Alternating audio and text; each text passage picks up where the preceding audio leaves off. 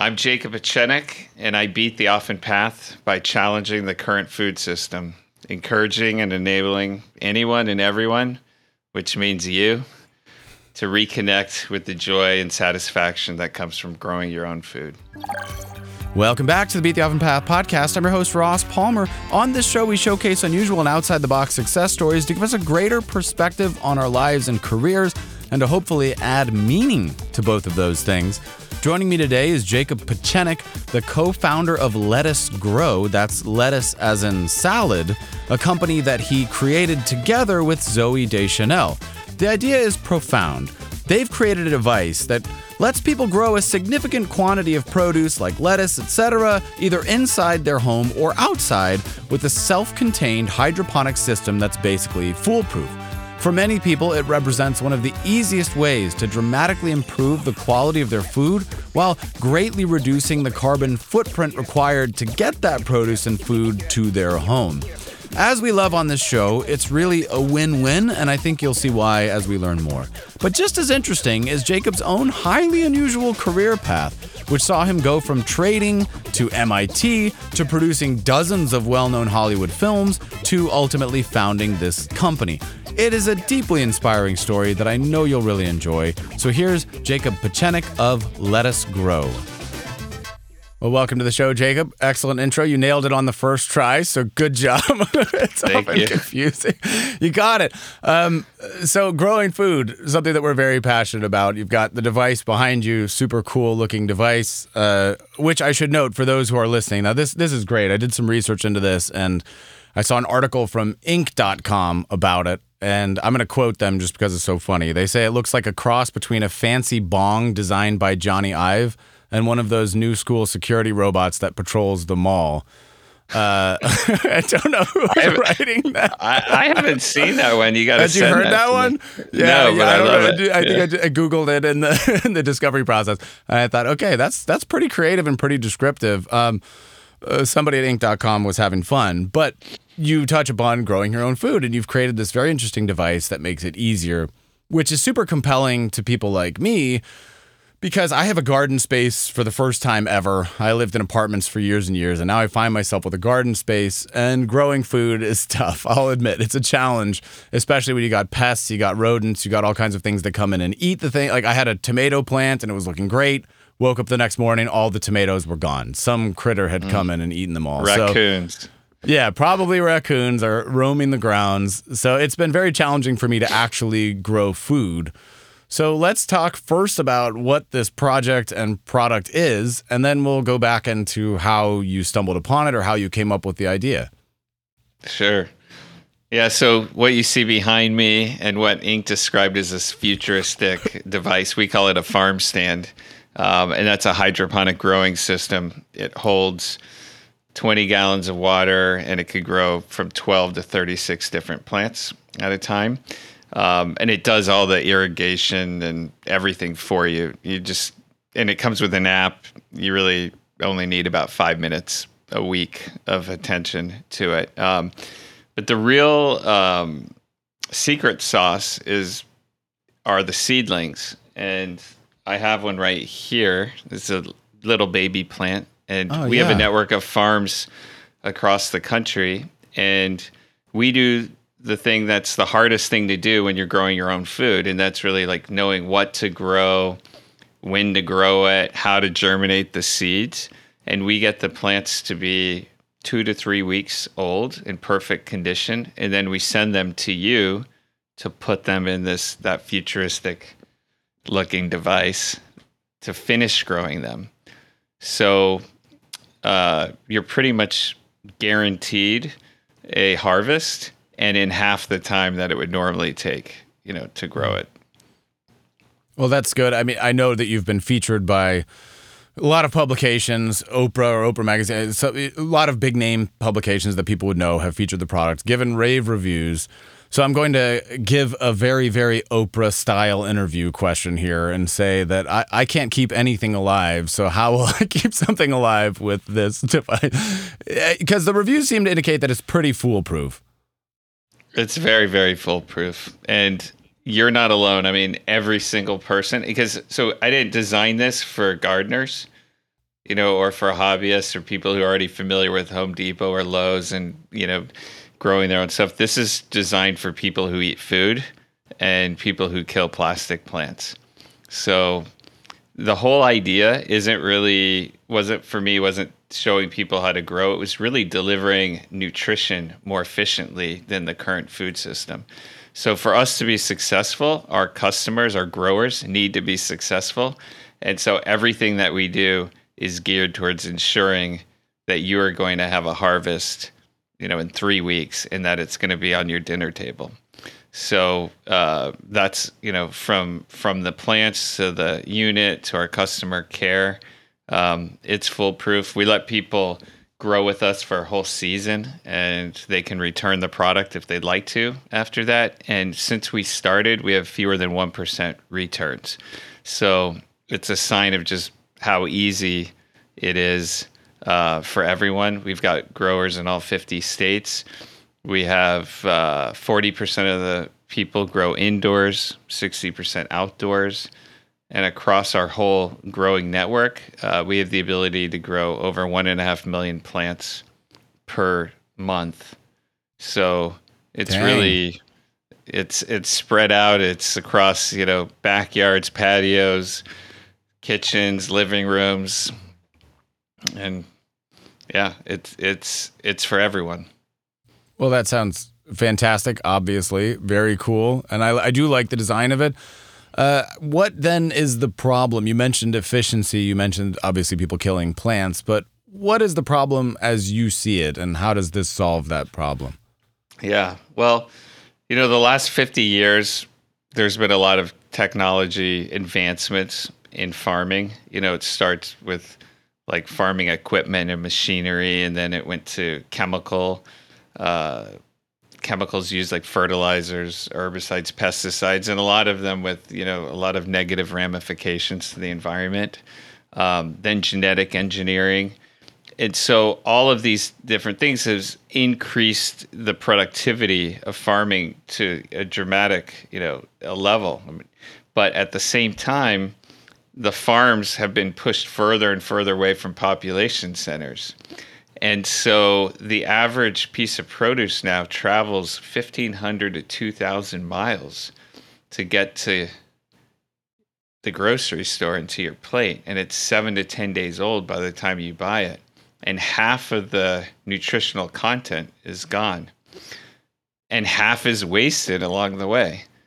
It's kind of ridiculous. We're putting our lettuce on a supply chain that was designed for Doritos, for shelf-stabilized things that store well and travel well. But fresh food should be fresh.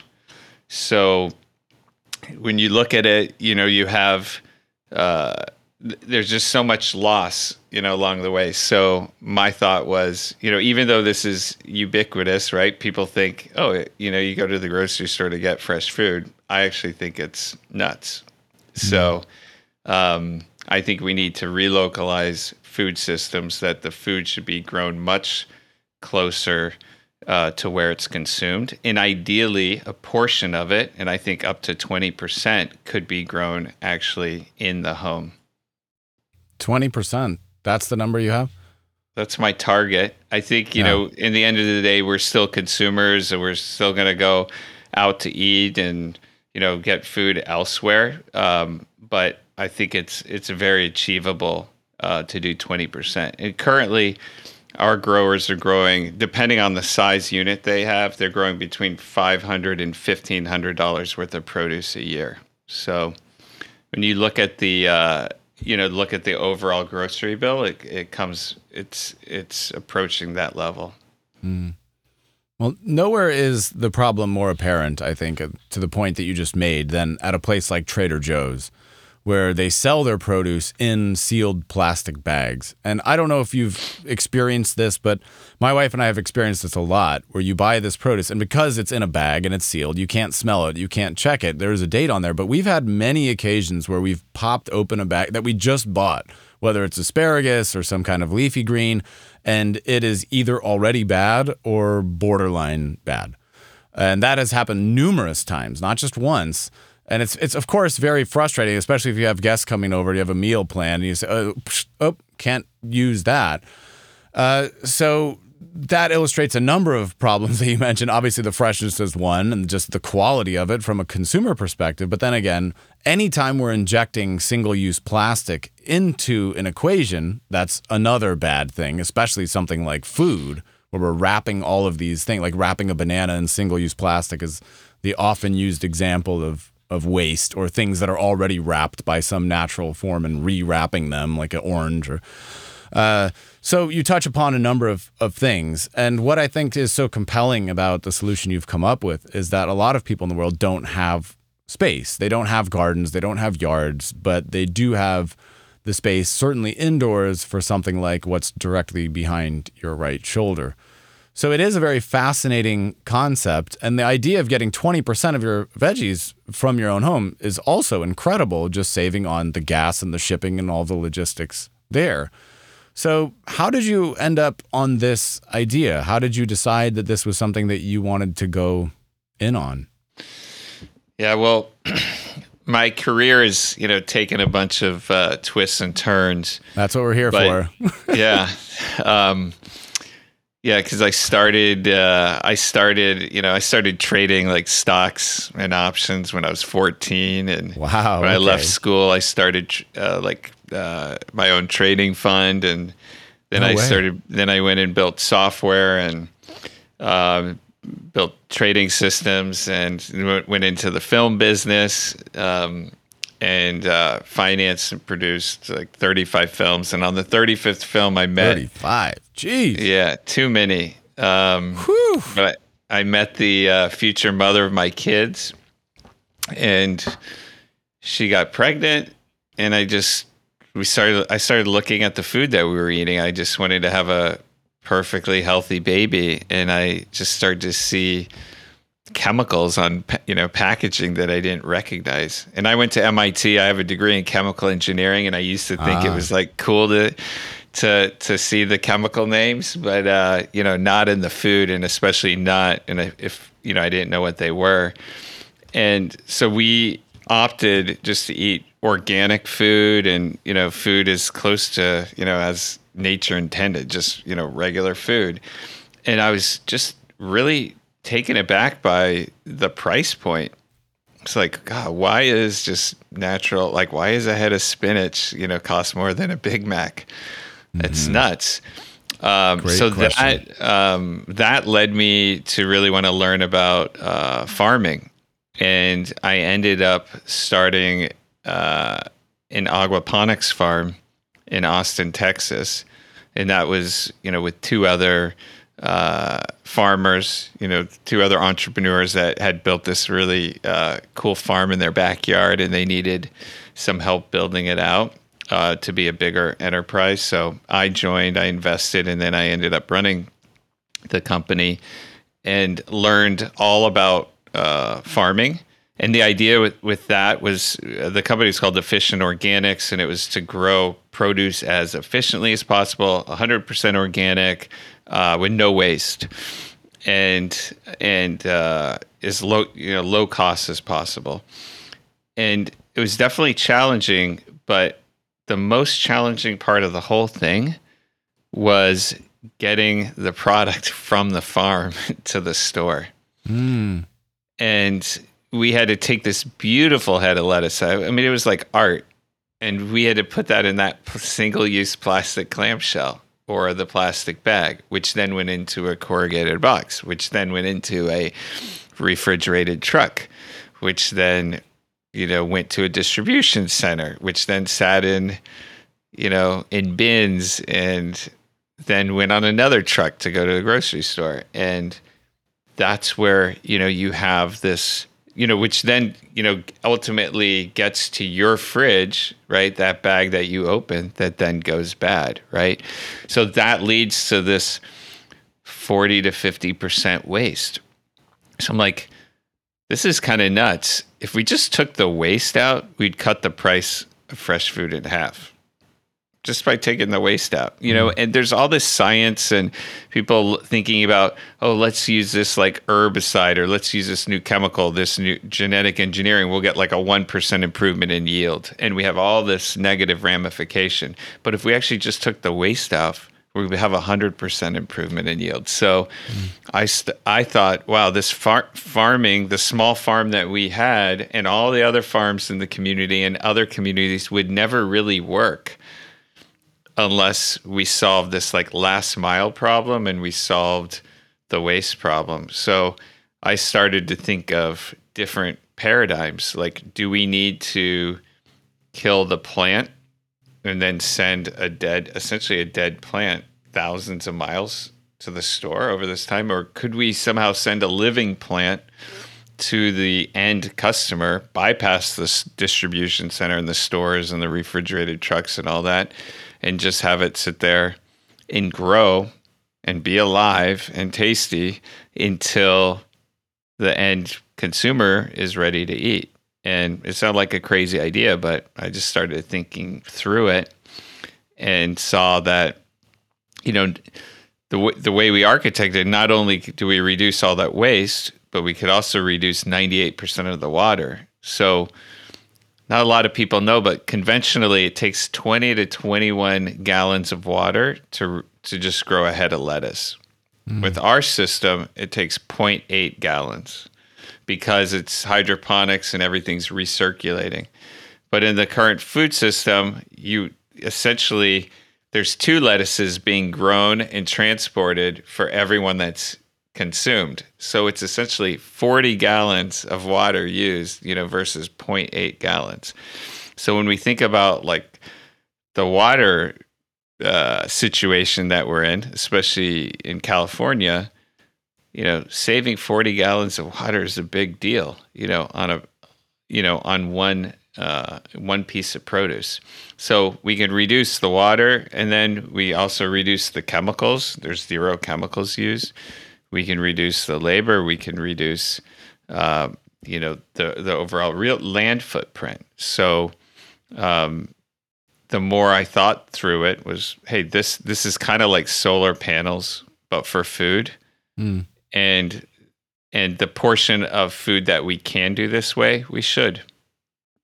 That makes sense. So how did you land on the idea? You mentioned the difference between shipping a dead plant versus a living plant, but obviously if you're germinating these seedlings and sending them as live, what is the difference? How much water does it take to create that seedling versus, for example, shipping a customer a seed, and why was the decision made to do it at the seedling stage?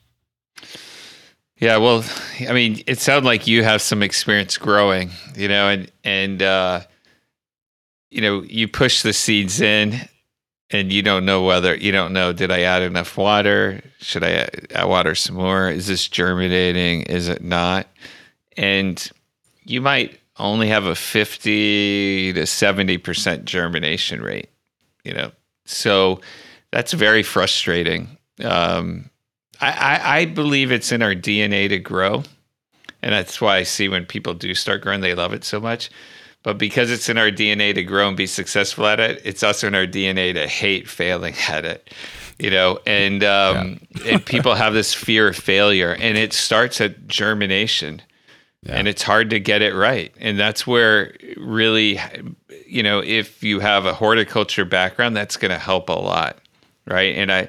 And so even though it makes our business much, much, much more complex, right, shipping living plants all over the country, it means that our end customer, the grower, the consumer, is going to be so much more successful because they're already starting off with a germinated plant that's already, had the first couple weeks of their life, of its life being like really treated extremely well.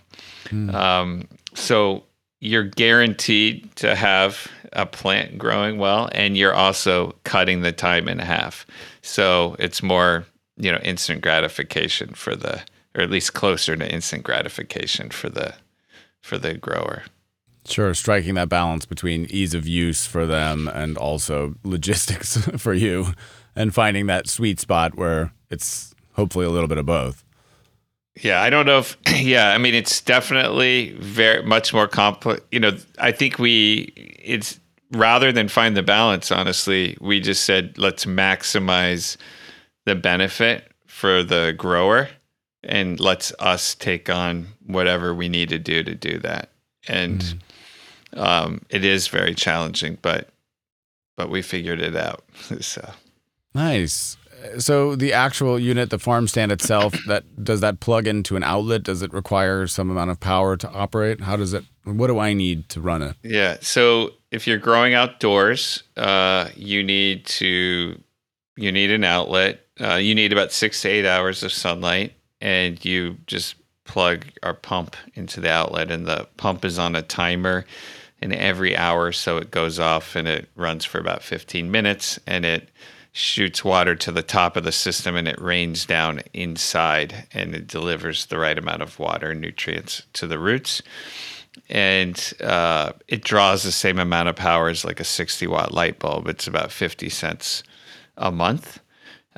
If you're growing indoors, then you need one more socket, and that would be to plug in the lights. Sure. And the lights they were designed to so that the plants grow really well, but also aesthetically that they're easy to have around you. That there's a very like warm temperature. They're not go like blind. Blue. Yeah, you're not going to go blind, and there's no added blue light, which isn't really good for for people. And that adds another $1.50 to $2 worth of power per month. So reasonable. And yeah, what I love about doing this show is that I get access to all kinds of interesting solutions. We have a lot of similar problems, but different people come in at different points in the chain. And what I like is different people in different physical geographical locations have different limitations and different needs, and different solutions lend themselves towards different types of people in different environments. And what I like about this product and this idea is that it represents something for a large portion of people, because one of the most life-changing things living in Southern California myself that my wife and I ever did was subscribing to a CSA box from a local farm. And then we get a box of fresh produce from a farm just up the road, no plastic involved. And of course, being in California, you can get such a thing year round. And that was a game-changing experience when we first learned that you could do that and that it was even cheaper than Whole Foods, all of these things. But I'm very, very aware that not everybody lives in Southern California. For many people, a CSA box is something they can only get in the summer, if at all. Many people struggle to get high-quality produce, and certainly leafy greens and things like that in the winter months and for many months of the year. So there are a lot of people who can benefit from your solution that probably can't take advantage of some other ideas that would mitigate this huge problem of food logistics. Right. Definitely. Yeah. And I'd love to make a couple points on that. Sure. I actually, I'm the chairman of another company that's based in Austin, Texas called Farmhouse Delivery. And Farmhouse Delivery actually has created a network of 200 or so local farms and ranches. And essentially aggregates the food and delivers it, directly to your door. So it's like a CSA that ties in, a couple hundred farms, and and really providing that logistics infrastructure. So my personal thought is that, let's say 20% of your food should come from your home, and then the next 50% should be like from CSAs and from farms within, let's say, 100, 200 mile radius. And then beyond that, then you have your grains and things like that those could ship, and those could come from a couple, 1,000 or a couple thousand miles. And I think that it's all tied together, because when you start to grow your own food at home, you start to have this appreciation for what goes into it or what doesn't go into it, right? You realize you didn't add any chemicals, right? Or you might have had a like a caterpillar, and you have a decision. Like, what do you do? Do you do nothing? Do you flick it off? Do you use pesticide? If you use pesticide, do you use organic? Do you use something else more harsh? And you start to realize, like, a farmer's making that decision for you every single day. And what kind of farmer do you want to make that decision? And you start to think about where that other 80% of your food comes from. And and you generally want that to come from your local farmers, right? You want to support your community, and you want, people like us to be growing the food, and not necessarily like mega corporations that have it, their interest in the bottom line is different. So I think that the growing at home really drives an appreciation for that. And then once you have an appreciation, hopefully then we can invest in these local systems that help bring the food, like from your CSA, and from the local farms and ranches more, directly to you in a convenient way. Yeah, I think it's brilliant. And I think you're right. And one of the things that I saw from your website was this idea that also for kids, the idea of watching something grow, like you said, for your kids, and being a part of that process makes the idea of eating this thing seem more palpable, and it makes it more valuable. Whereas if I say, hey, here's some lettuce, who knows where it came from? You say, ugh, I don't want that. But if you say, hey, let's watch this thing grow, and then it becomes a pet project and kind of exciting, then when it comes time to eat it, there's this inherent appreciation for where it comes from based on watching that process, which I think is super cool.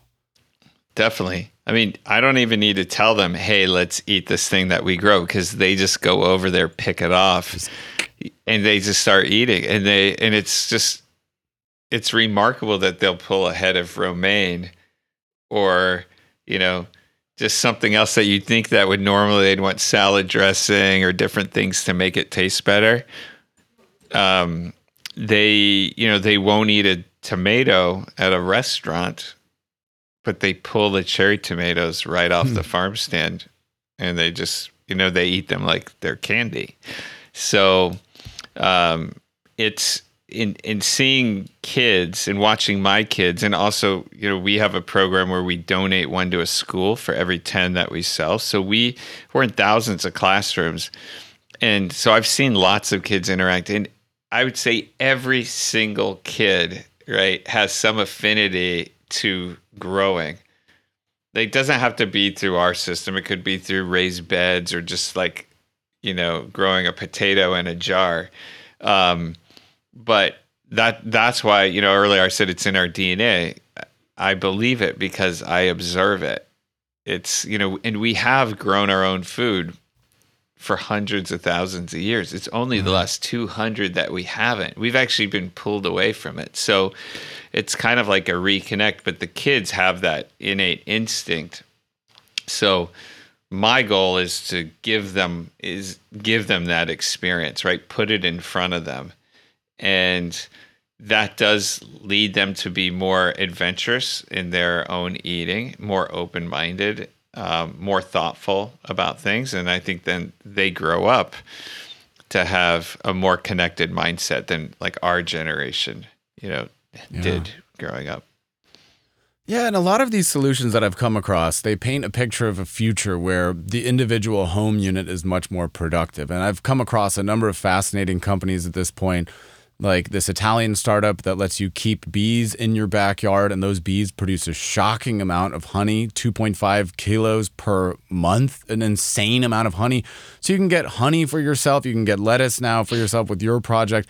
You can power this thing with, like you said, solar panels on your roof. You can get your own water from the air. So there's this vision of the future where the home unit is much more productive and much more self-contained and much less reliant on these external systems, which, as we know, are being pushed sort of to their breaking point at this point in time, and are probably going to break in the next 20 years. There's no guarantee that these complicated supply chains are just going to keep functioning as they have been the last 50, 60 years. Yeah, they're breaking right now. I could talk about lettuce. That's my, I guess, expertise right now. But, in Australia, the price of iceberg lettuce. Do you have any idea what that is right now? No, but like I'm going to say $20 a bag. I don't know. It's like $20 to $30 a head.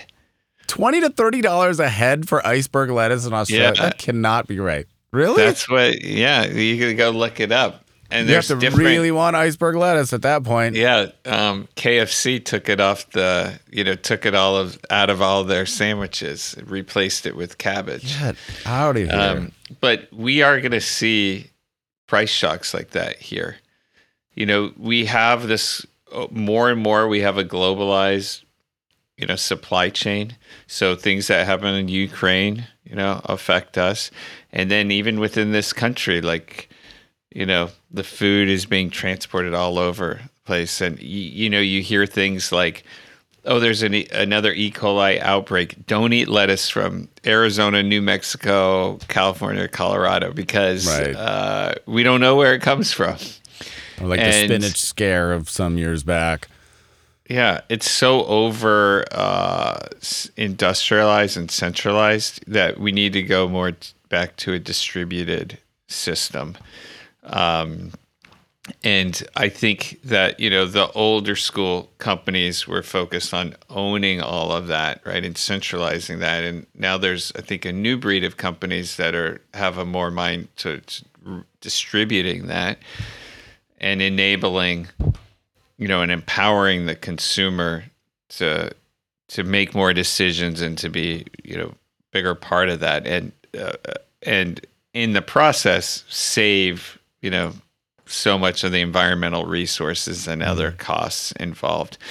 But, we're still dealing with consumers in the end, and consumers, are used to a certain convenience. So I think it's upon all of us, right, and to make our products, right, as easy to use as possible, as beautiful, right, as they can be, as cost competitive with the alternative.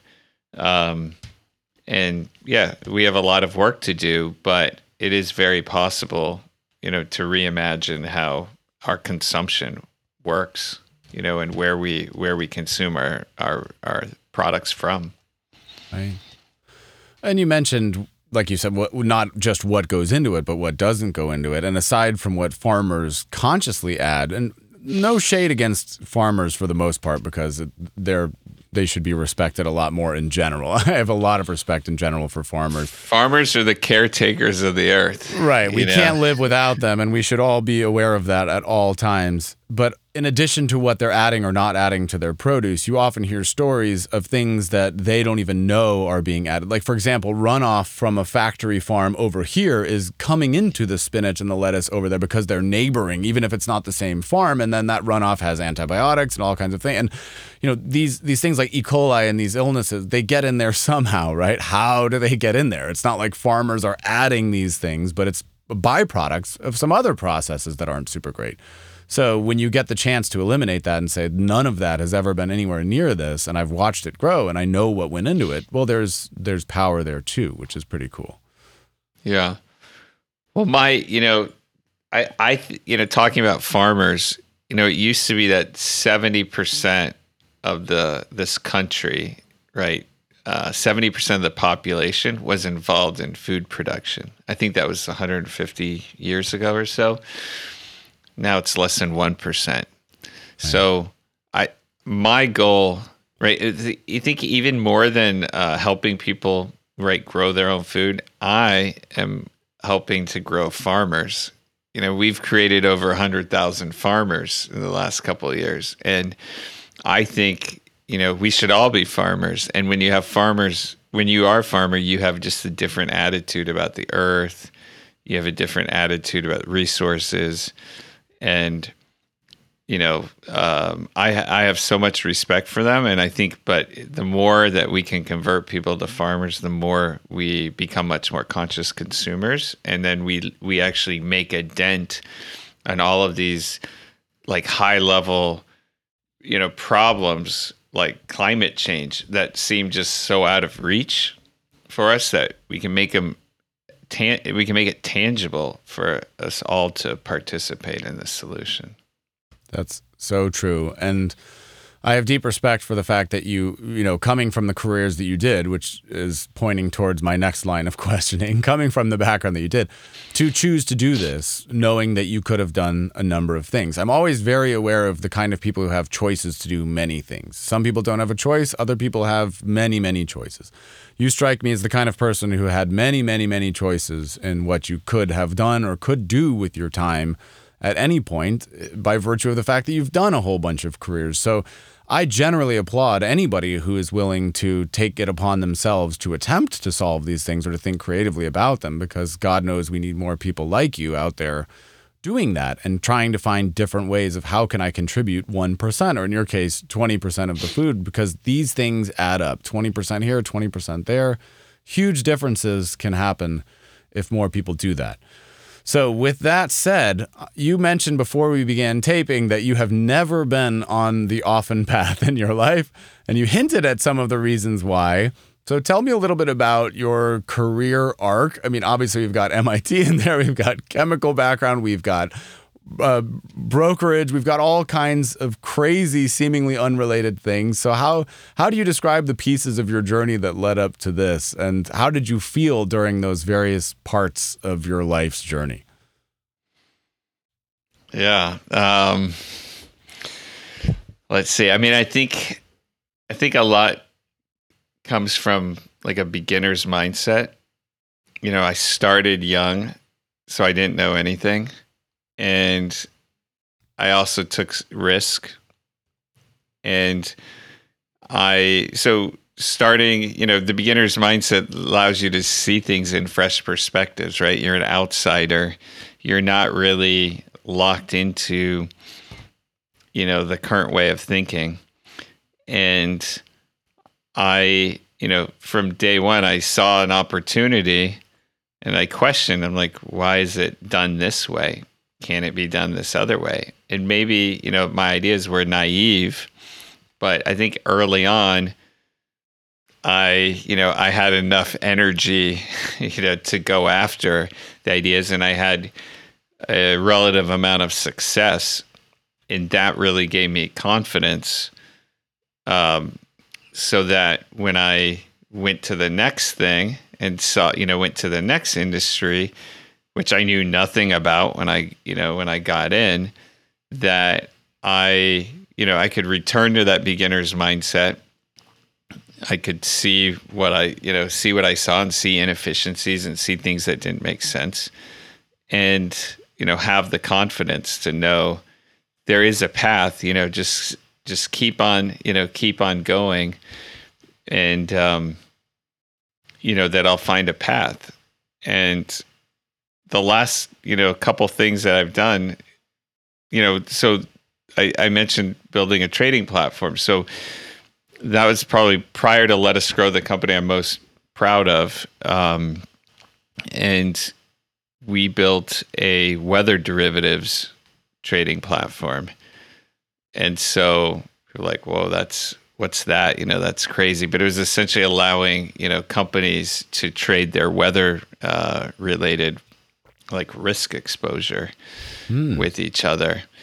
And we, when I started it, and I would go to the different companies, like energy companies and hedge funds, and that were trading, similar products, and I showed them what I had in mind. They were like, "That's crazy," But they're like, "Well, but if it worked 1% of the time, it'd be pretty interesting." So we started that way, but by the time I sold the company, and then switched industries, that we had like 98% market share, and we had done over $1 trillion of weather trading on the platform. What? So, oh my goodness. But it started with people saying, like, I don't want to say expletives, but you're, bleeping nuts. Like, what are you, you can say whatever you want to say. You can say. Yeah. But, but it was also, having some innocence and having, the confidence to really believe in the vision that I had, and just keep chugging along. So in food, and I never really imagined a career in food, and I definitely never imagined a career in consumer products, right? In selling products, Sure. to people. But I saw problems, and I said, this is a glaring problem that, like, somebody needs to do something. Absolutely. And the solution to it, involved the consumer. And so I ended up running a consumer product, company. But it was never a goal of mine. I never set out to do this.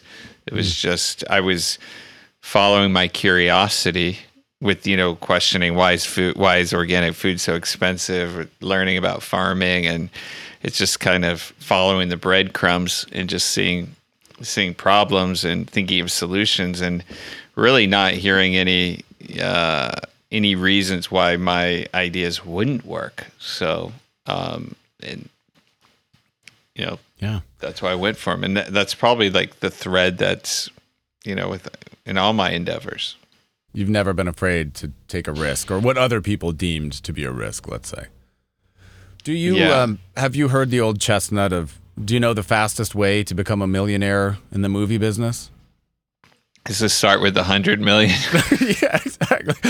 Do you find that to be true? It's probably start with 2 million, but yeah, I do. 35 films later, I think you know what you're talking about. So in terms of time, like you began when you were 14, build a brokerage business. What made you decided to go to MIT? I assume this was after that period. At what age did you go to MIT? The normal college age? The normal age. Yeah, okay. I went the normal age. And why did you choose the degree that you chose? Well, to tell you the truth, I didn't know. I feel like maybe for me and maybe for a lot of kids that you go to college too early, because it's like I had to pick a degree. So I sure did. Yeah. I picked. I asked what the hardest major was, and it was chemical engineering and aero-astro. And but chemical engineering, you didn't have to do a thesis at the end, so I was like, I'll do chemical engineering. But it was really more of like probably this more like accomplishment-based, success-based mindset that maybe I grew up with or I got from my dad. So it was like I didn't know what I wanted to do, but I just know I wanted to do something. I wanted to accomplish and probably make my dad happy. Or make other, just stand out. So that was, the driver then. And I'm very happy I did pick that degree. I never worked in a refinery or anything like that. But, chemical engineers just solve very complex problems. And I think that's, and problems that involve many, many variables, too many variables to solve. So you really need to think, hey, which ones of these matter, which don't matter. And I think that's really the way I look at everyday problems. I see a lot of noise. There's a lot of clutter, in everything. And it's just like, okay, how do I boil down, like, what's really happening? What's the essence? And so I'm very grateful, I picked that degree. Mm-hmm. Do you view your career arc as a progression in terms of skills and ethics and feeling, or do you see it as a series of semi-unrelated detours? I think it's a progression, and I think it's also it might sound crazy, but like a return to who I am, at a core. Mm-hmm. And I see it like in my kids, because I have a 5 and a 7-year-old, and they're like so pure, they're so themselves. They're their own identities, which I had nothing to do with. And when I look at them, I can go look at the picture when they were just born, and I can see like what I see now. I could see that, in them. And I sometimes say I wonder where's the little boy in me? Like who is that identity? And that, that you get to a certain age and you have teachers say stuff and your parents say stuff, right? Like, you get focused on success in chemical engineering or, all these different things, and you go down this path. But I think all of these decisions have brought me back to more like who I am, at the core. And that's like, I'm a very caring person. I, want to help, people, and I want to help the environment. And, when I started, I was like trading, I was using my skills to make money. And now money, is the thing I probably care least about. I care about everything else, more. Yeah. So I think it's just really gotten me back to my core self. That's such a beautiful sentiment and very well said. Do you feel that it's a necessary step for many people to pursue money first and then kind of work their way into these things that they care about more? Because it is a theme that I've come across several times. And I think society, it's hard to resist the influence from society in that regard, whether it's your parents or whether it's the world at large that tells you these are the things that you should want. This is the type of thing that we admire. And at a certain age, like you said, some people realize maybe these things aren't all of those things. Or, you can have all the money in the world, but it's the old Rosebud situation of Citizen Kane, right? You have this giant mansion, but at the end of the day, what is the meaning of one's life? But is it, I wonder, a necessary step for many people to experience that first and maybe bring those skills and the results of that to something else? Is that just part of human nature, do you think? Or is it a step that people would be best skipping, in your opinion? I'm still trying to figure that out. Yeah. I think because I'm lucky that I was successful and I built resources that then allowed me to do things that were closer to my passion, and more mission oriented. And now I don't think money, matters, but I think maybe it could be money or not money. It's like security, right? I think that people need to feel secure in then taking, because a lot of times the things where you're really going to make an impact require risk, right? And they require going against convention, and they might lead to ridicule, And so the more security that you have, or maybe the more accomplishment or confidence in yourself, right, that you have that can allow you to do that, I think, I think that's very helpful. And money definitely plays into it, and it did for me. But once I did have enough money, I wasn't thinking about more money. I was then, it freed me to go down a rabbit hole of my passion without even knowing if there would be money on the other end of things. But is that because I had the money and it allowed me to do that? Or is that because I became more evolved, for some other reason? So I don't really know, but I think somehow it definitely plays into it. But yeah, the money that I thought I needed for security, I don't think I really did need or do need, and I see, because I think happiness, joy, and for me, experiencing my time with my kids, that's the most valuable time that I have, and that doesn't require money. And I see other people have it that have less resources, and they might have more happiness. So. Yeah. And we as a culture, I like that you used the word ridicule, because there's that saying, virtue is its own reward, which I'm sure you've heard of. And I think there's this belief that when we embrace more virtuous things or more ethical ways of being, or when we go against the grain in society, that there will be a parade for us that will be celebrated.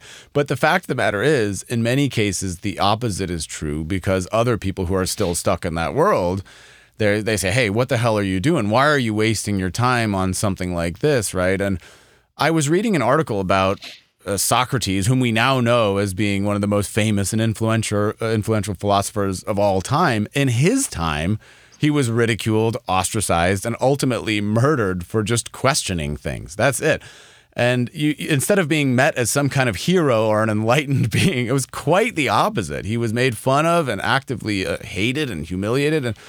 And so it does take a lot of integrity, and it takes a lot of courage, I think, as individuals to pursue something that we believe in. And I think a lot of the stories around entrepreneurship or social entrepreneurship in general tend to minimize those risks when one is experiencing them. Because from the outside, it'd say, oh, yeah, he took some risks, but then the company is successful. We just really downplay the risk part, and then we focus on the rest of it. Then it was good. But when you're experiencing that risk, it's no joke. When you put things on the line, it is no joke, and it doesn't feel like the outcome is certain when you're in the middle of that. Is that something that you experienced as well when you made a hard transition? Yeah. I mean, the outcome is definitely not certain, and for every one of those, entrepreneurs that took a risk and, knocked it out of the park, there's more than 99 that didn't. And so the outcome is definitely not certain. The parade doesn't necessarily happen for you, or if it does, it happens after you're dead. Right. People, he did great stuff. Yeah. Realize it later. I mean, if you look at like just science, it's like, you're challenging doctrine and nobody wants to hear that, and then, 50 years, 100 years later, like, oh yeah, that guy was right. But I'll tell you, when I take on something new, I have to believe it, and not want it or hope for it. I have to know it, and I almost like think in an alternative universe, this is happening, right? It's how it should be.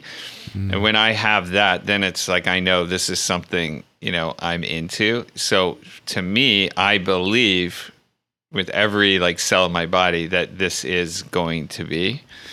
But I, and I'm 100% plan A. I have no plan B, but I also just as an intellectual, I know that it's not certain. But you need to have that conviction that it is certain, because it is so hard. It is so hard to challenge convention. That's not going to work if you do not put 100% into that. So, but it's so worth it too. I mean, it's the most meaningful thing that you can do with your time. And you mentioned that this project is the one that you're most proud of. Do you feel, not to use a wishy-washy term here, but do you feel that your energy or vibration has changed? Do you feel that your being has changed now that you're in pursuit of this versus some of the things you did previously? Do you wake up each day with a slightly different feeling? Yeah, I do. I wake up with gratitude. I used to wake up with the 30 things on my to-do list and just stressed. And now I just wake up happy. I mean, there's still the little things I need to do that pop up, but in the end, like I mentioned, we've created over 100,000 farmers, and we've given this joy. Like people just love growing their own food. I mean, they have so much satisfaction and pride in it. So I know that even though my day is stressful and has its ups and downs, that all of our customers are happy, and I've just brought them joy. And that also gives, helps make them appreciate the earth and the resources and everything else so much more. So I feel like there's nothing, and that's similar to like raising my kids. It's like I'm doing the things that, I'm doing the best things, that I could be doing. So it feels great. Whereas, in the past, a lot of times it was, I want to get to this milestone or this threshold. So it's some accomplishment based thing. And now it's really just like spreading joy. That's awesome. Well, like I said, I genuinely appreciate the fact that you have done this and that your arc has brought you in this way. Now that you're a few years into this project and, gaining momentum, Has your vision expanded in terms of what you'd like to do in the next 5 to 10 years? Do you have some new ideas or things cooking of how you can better spread this or build a business? Or do you say, I'm just going to stick with this product and this idea for now until it reaches more people? Or what do you hope for the next several years? Yeah. Well, there's kind of like, I think, a normal progression. I think in a way, when I first started, my vision was way more expansive. And I was like, okay, how am I going to do this? So one component was really getting consumer engagement. And so it was like, hey, let's get, people to grow their own food. Because we talked about like the CSA and that, because it's not just growing your own food, right? It's then how do we support all the local farmers, right? And, in our community, and how do we make it easier for their food to get to our doors and to our homes? So in order to be efficient and effective, you have to like kind of reduce your vision to focus, on one thing at a time, and then slowly re-expand it, and get back to where it was. So, but for Let Us Grow, for what we're doing right now, I mean, I have a huge vision for that. I think that, we used to not have refrigerators, and now we do. And we used to not have like home gardens. And I mean, we used to, and then for a long time we didn't, and now we're going to go back to it. And I think a farm stand or something like it will be in every household. I don't know if it's in the next 10 years or 15 years, but I think somewhere in that time frame. So I'm working to make it as accessible so that everyone can participate in that. Yeah, I think you're absolutely right. And the best vision that I have of the future is the marriage of our technology and the natural world. That to me has always been the most compelling vision of a good future. We know what an ugly and negative future looks like, and it's bleak and it's barren and it's a wasteland. Positive things are the merging of technology and plants and green and life and all of that. And I've always loved, buildings that have trees inside. I was watching a movie where they show the old Apple campus, and there's trees inside the building and orchards. And there's this show on Apple TV called Home, where they show a Swedish house that's inside of a greenhouse, and between the house and the greenhouse that the house is in the middle of this freezing cold part of Sweden, is all this life and plants and nature. And I just always think those are the most beautiful things. So yes, if I'm going to be indoors, why not be surrounded not just by decorative plants, but why not functional plants? If you're going to grow a plant, why not grow a plant you can eat? I've sort of always thought about that. I agree. Yeah. 100%. It's super cool. Those that are watching the video, look over your shoulder and like, that looks pretty cool. Well, I want to be very respectful of your time. I very much appreciate you sitting down with me and sharing your vision and your thoughts. It's super compelling. I'm very glad that you have chosen to do this. As I said, I have a lot of respect for it. I wish you hundreds of thousands of more new farmers. I hope that your kids are inspired from this, and that the mission to make a tiny dent in the universe is a successful one in the next 10 years. Before we wrap it up, though, I'd like to leave the last word to you. So anything you want to promote or let people know about, or any action, or if you just have a parting piece of wisdom, you can shut us down. Parting piece of wisdom: start before you're ready, and you can grow your own food at home successfully. So give it a shot. You'll love it. Well, that sounds great. Jacob, with that, the official podcast is over.